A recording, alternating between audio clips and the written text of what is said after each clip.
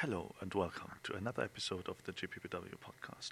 My name is Moritz Borchardt, and I want to take this opportunity to not just talk about the US elections in general with a personal point of view, but also to give some recommendations about great resources and especially podcasts um, that cover that election and or whatever that actually is. Countdown to doom and sanity, the end of the world, according to social media and both mainstream and off mainstream media. So just I'll make some quick remarks myself and then comment on a couple of sources and podcasts that I personally use and that I also use across GPPW as far as people listen to me, but that's a whole different story.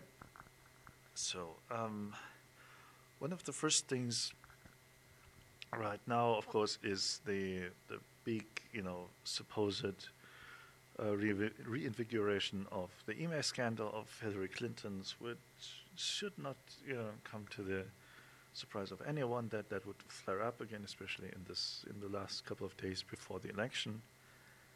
And yeah, but one of the interesting things about that is, to me, the fact that apparently Donald Trump kind of predicted that, and having Anthony Weiner being comparatively close to confidential files from that campaign might yeah might become a problem for Hillary Clinton down the line.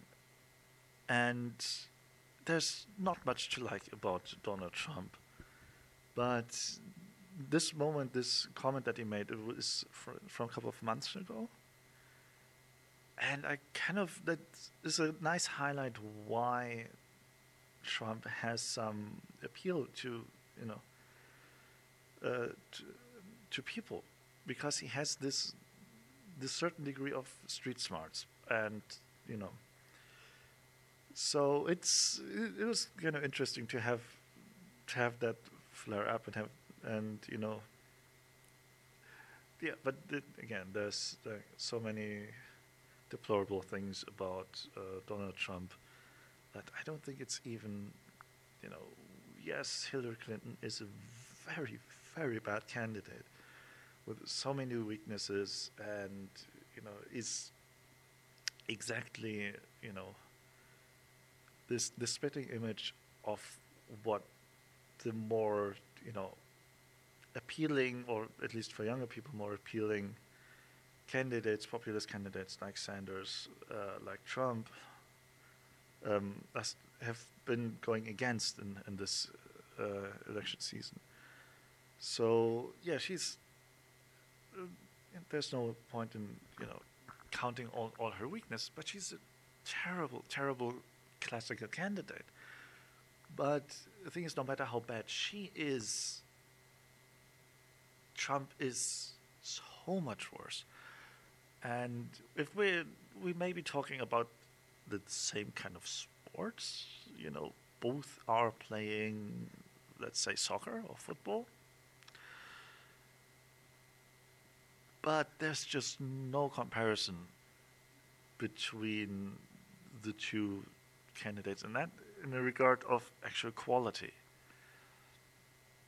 And I think there's a lot of cases to be made about Hillary's foreign policy, that especially us as GPPW, because none of us actually lives in the US and none of us actually is from the US, we all have this outsider's view on the whole election cycle. And of course, the thing that we will be most directly affected by would be foreign policy. So social welfare and what they call Obamacare does not affect us, but it's still a good policy that needs improvement, but that should be kept. So we would be most directly affected by foreign policy and defense policy, and of course, Hillary has views that seem to be very much rooted in the 20th century rather than the 21st one.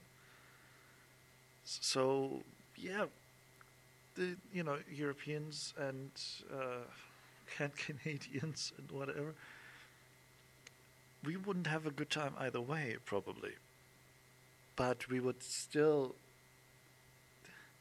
Hillary is so much more predictable than Trump, and that's I think the crux of the whole thing. We simply have no idea what Trump would do aside from react badly to his name being mentioned on Twitter in a less than optimal way. And that's just a level of risk that no one should be really willing to take, or that's yeah, the risk is a bit too high for anyone to to roll those dice. Because if it goes wrong, it will go really wrong. And so, But yes, but this Wiener statement was the first thing. WikiLeaks is also one of those things that, especially from the left, people would sometimes say, yeah, we're surprised that WikiLeaks would, take information that was given to it by whoever, Russians. But from the beginning, and when WikiLeaks came up for the first time, in 5 years ago, whenever that was, there was those probes into the past of Julian Assange, and in those research, the text came up that where he self-identified as an anarchist, and of course it's saying that WikiLeaks and by extension Julian Assange, or the other way around, want to see the world burn is, falls short in so many ways. But just the fact that they would, when they first attacked, I think it was the Bush administration, with their leaks, that they would now attack,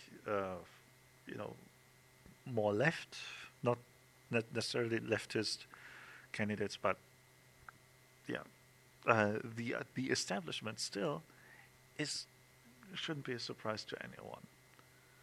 And that doesn't mean that their leaks in the future won't be in the favor of things that we might are actually more in favor of the left, because it would damage further right candidates or politicians.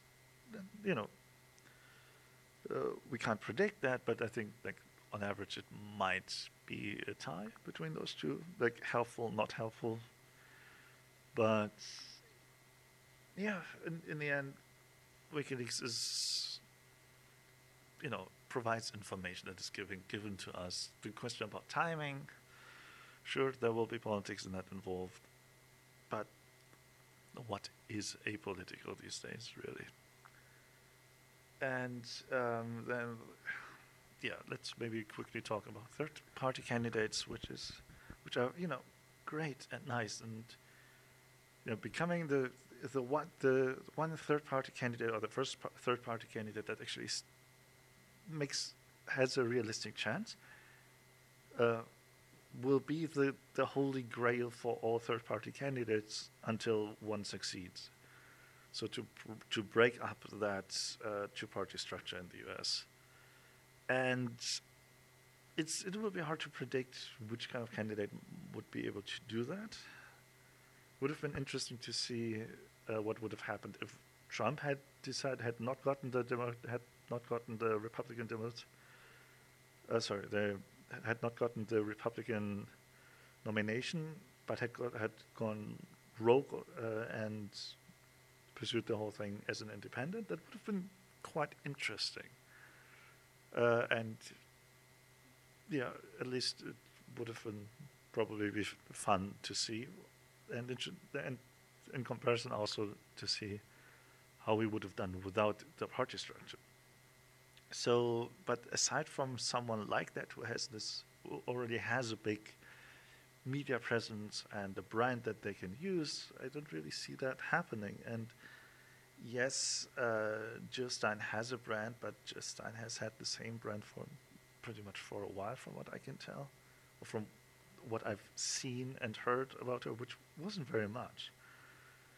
Uh, and the libertarians, are former Republicans, the current version of them. So, yeah, but in the end, none of them has a realistic shot. And last numbers I heard were like the libertarians at 2% and Jill Stein at 3%, or the other way around. So it is, at this point in time, quite negligible. But the question will be, I think, whether the most recent, revelations from the Anthony Weiner emails, and from whatever will come, for facts will come up in the next couple of days until the elections. How many people will get pushed away from the candidates that they usually planned to vote for, to third-party candidates, and that might well make the difference. And there have been enough cases of U.S. elections where it came down to like 1,000 votes, 10,000 votes, and then these kind of numbers, I think, can theoretically be influenced and can be changed by the decision to either write in someone or third-party candidates, things like that. So, it will be tense until next Tuesday. But, yeah, the third-party candidates, I'm really looking forward to the day that one of them actually gets to make a proper difference, gets into the double digits at least, or, would be interesting to see what happens when one of the third-party candidates gets up to 30%. But I don't think there's anyone just yet that might fulfill that role. And who knows? Maybe if Trump fails, he'll try again in another 4 years, or one of his sons, whatever, or Ivanka. But yeah, Ivanka Trump, yeah, his daughter, whatever. But it has to be like very known brand for that to actually matter on a larger scale, and in cases where by any means, like any other candidate, if any other candidate would have run against Donald Trump, the margins would have been much bigger. And the difference between, for example, Sanders and Trump were always like way in the double digits. I think one of the numbers that I remember was like 14, Sanders beating Trump by 14%.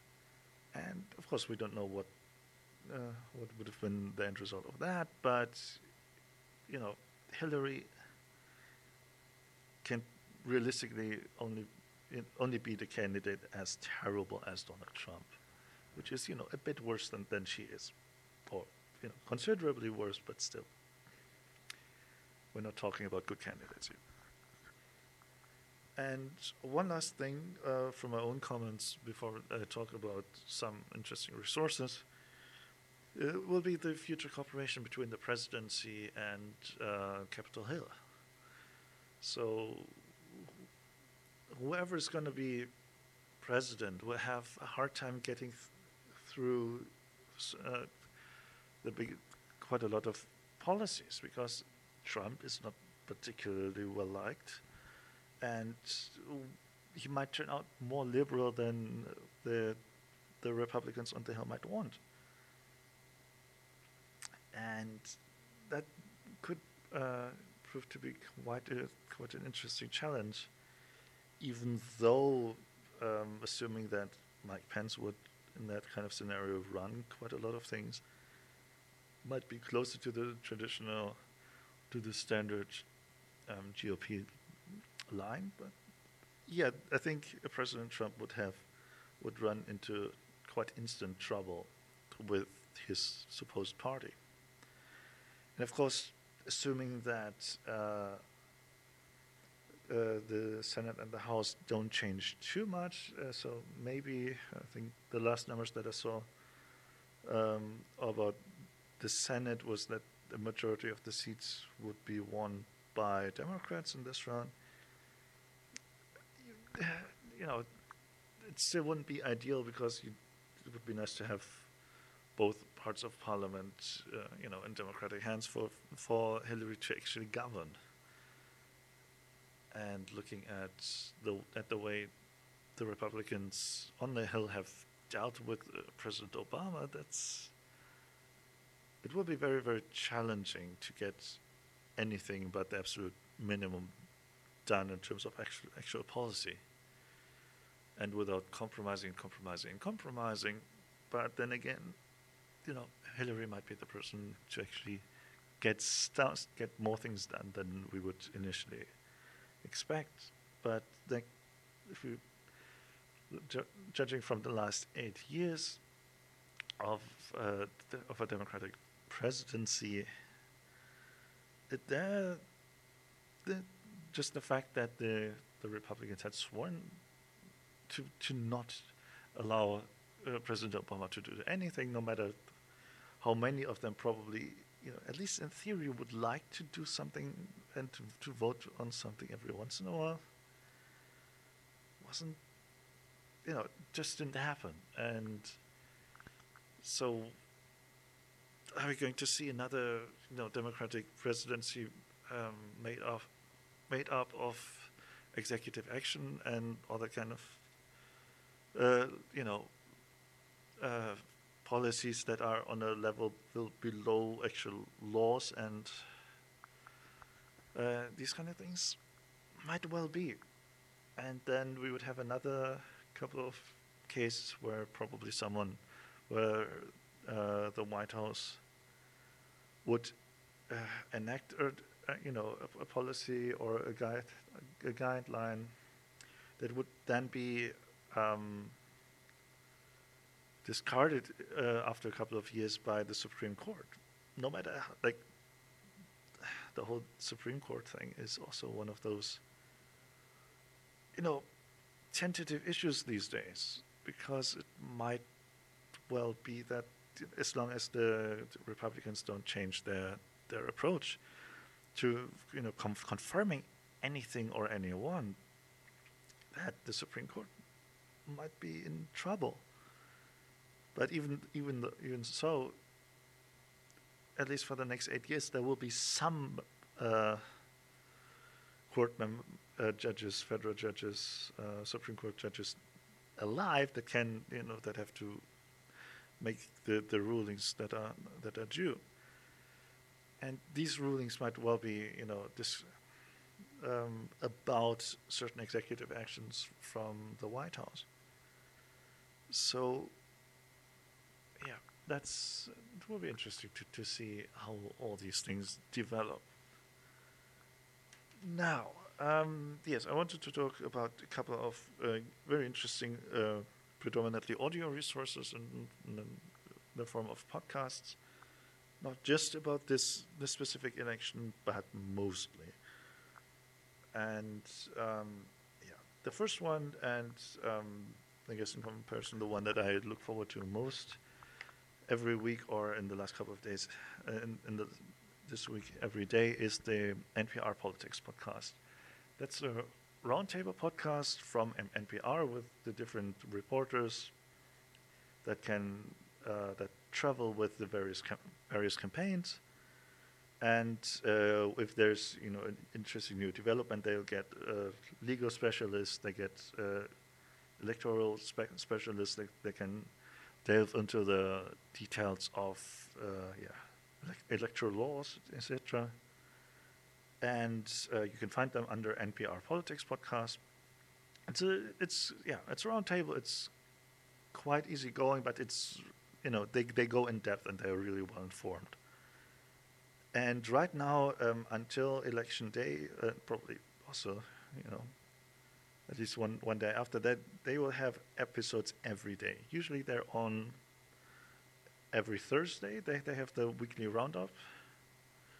But until election day, it will be they have episodes every day, and they are usually like half an hour to 45 minutes long. Those podcasts, and now that they have one episodes every day, they're usually a bit shorter because there's just not that much happening every day. Then the next podcast also or radio show is the Diane Rehm show from also NPR and from WAMU, and that's a called-in radio show. So Diane Rehm is this venerable radio host, and she has it's a panel show with call-in. So yeah, and she has I'm not sure if she has episodes every day, but she has every weekend on every Friday they have a weekly roundup episodes of each of 1 hour, and they have that's each 1 hour for domestic American politics and 1 hour on international politics, which is something that I'm still missing from the NPR politics podcast, because they don't cover international politics as much, or they cover that in light of domestic American politics. So, yeah. Then we have a podcast called Keeping It 1600, which is also a roundtable podcast made by four former aides of President Obama. So their names are Jon Favreau, Dan Pfeiffer, John Lovett, and Tommy Vitor, and all of them worked at the Obama White House. So they were speechwriters, strategists. So yeah, and they're all Democrats. But they also play the numbers game, and it's really interesting to listen to them. They're on every week, but they also in this last couple of weeks they've had more than one episode every week because new things happen, and it's also quite interesting. Also, usually somewhere between half an hour and an hour long. Then from the other side of the aisle, there's the Weekly Standard podcast, which is from the Weekly Standard was founded by Bill Kristol, one of the grandfathers of the neoliberal ideas of the Bush administration, and it's quite interesting to hear also that side of the art, that side of the political spectrum, and just to know the kind of arguments that are being made there, and sometimes they it's. You can agree with them. Sometimes you certainly don't have to. But it's one of those sources of, just the more you know, the better. And something similar would be the John Batchelor show. But John Batchelor is also, I would call him a conservative radio host, but normal radio host. Most of the content that he puts out is about whatever space and history and all these kind of things. But when he talks about current politics, it's like he's conservative, and sometimes painfully so. But yeah, those two are quite interesting. Then we have the X-Files. The X-Files is an interview show by David Axelrod, one of the former senior advisors to Barack Obama in the White House, and it's a very interesting interview podcast where he had Nancy Pelosi. One of the last ones was Foreign Secretary Kerry, but he also had a very interesting conversation with Karl Rove, for example. So it's quite or the Agriculture Secretary from the Obama administration, who was originally running with Hillary Clinton against Barack Obama. So yeah, and who has been now the longest serving cabinet member in the Obama administration. So that's yeah, a lot of very interesting interviews, and they touch on the ongoing race on presidential race, but it's more about the interviews themselves. And yeah, then we have as a website in general 538, of course, from Nate Silver, just to yeah get down to numbers and see okay what are the projections, what are the most recent polls. Then we have one.